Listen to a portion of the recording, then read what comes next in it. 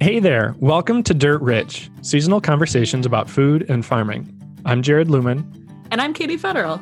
And we are taking a spring break this week, but we wanted to let you know about something exciting. On May 22nd, the Dirt Rich series turns 1 year old. Can you believe that, Katie? Not really. The last year has been it's really hard to believe. It is crazy. So we want to celebrate and hear from you. What episodes have meant the most to you? What would you like to learn more about? Post your favorite episode on Facebook or Twitter, tell us why you like it, and what you'd like for us to do an episode on. And we'll randomly select someone to win one of our sweet Sustainable Farming Association hats. We've got beanies and ball caps, winner's choice. And don't forget to tag the Sustainable Farming Association so that we see it. That's at sfa.mn on Facebook and at sfamn on Twitter.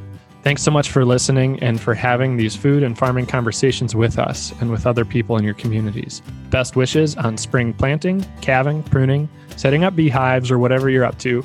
We'll be back with a new episode on May 26th.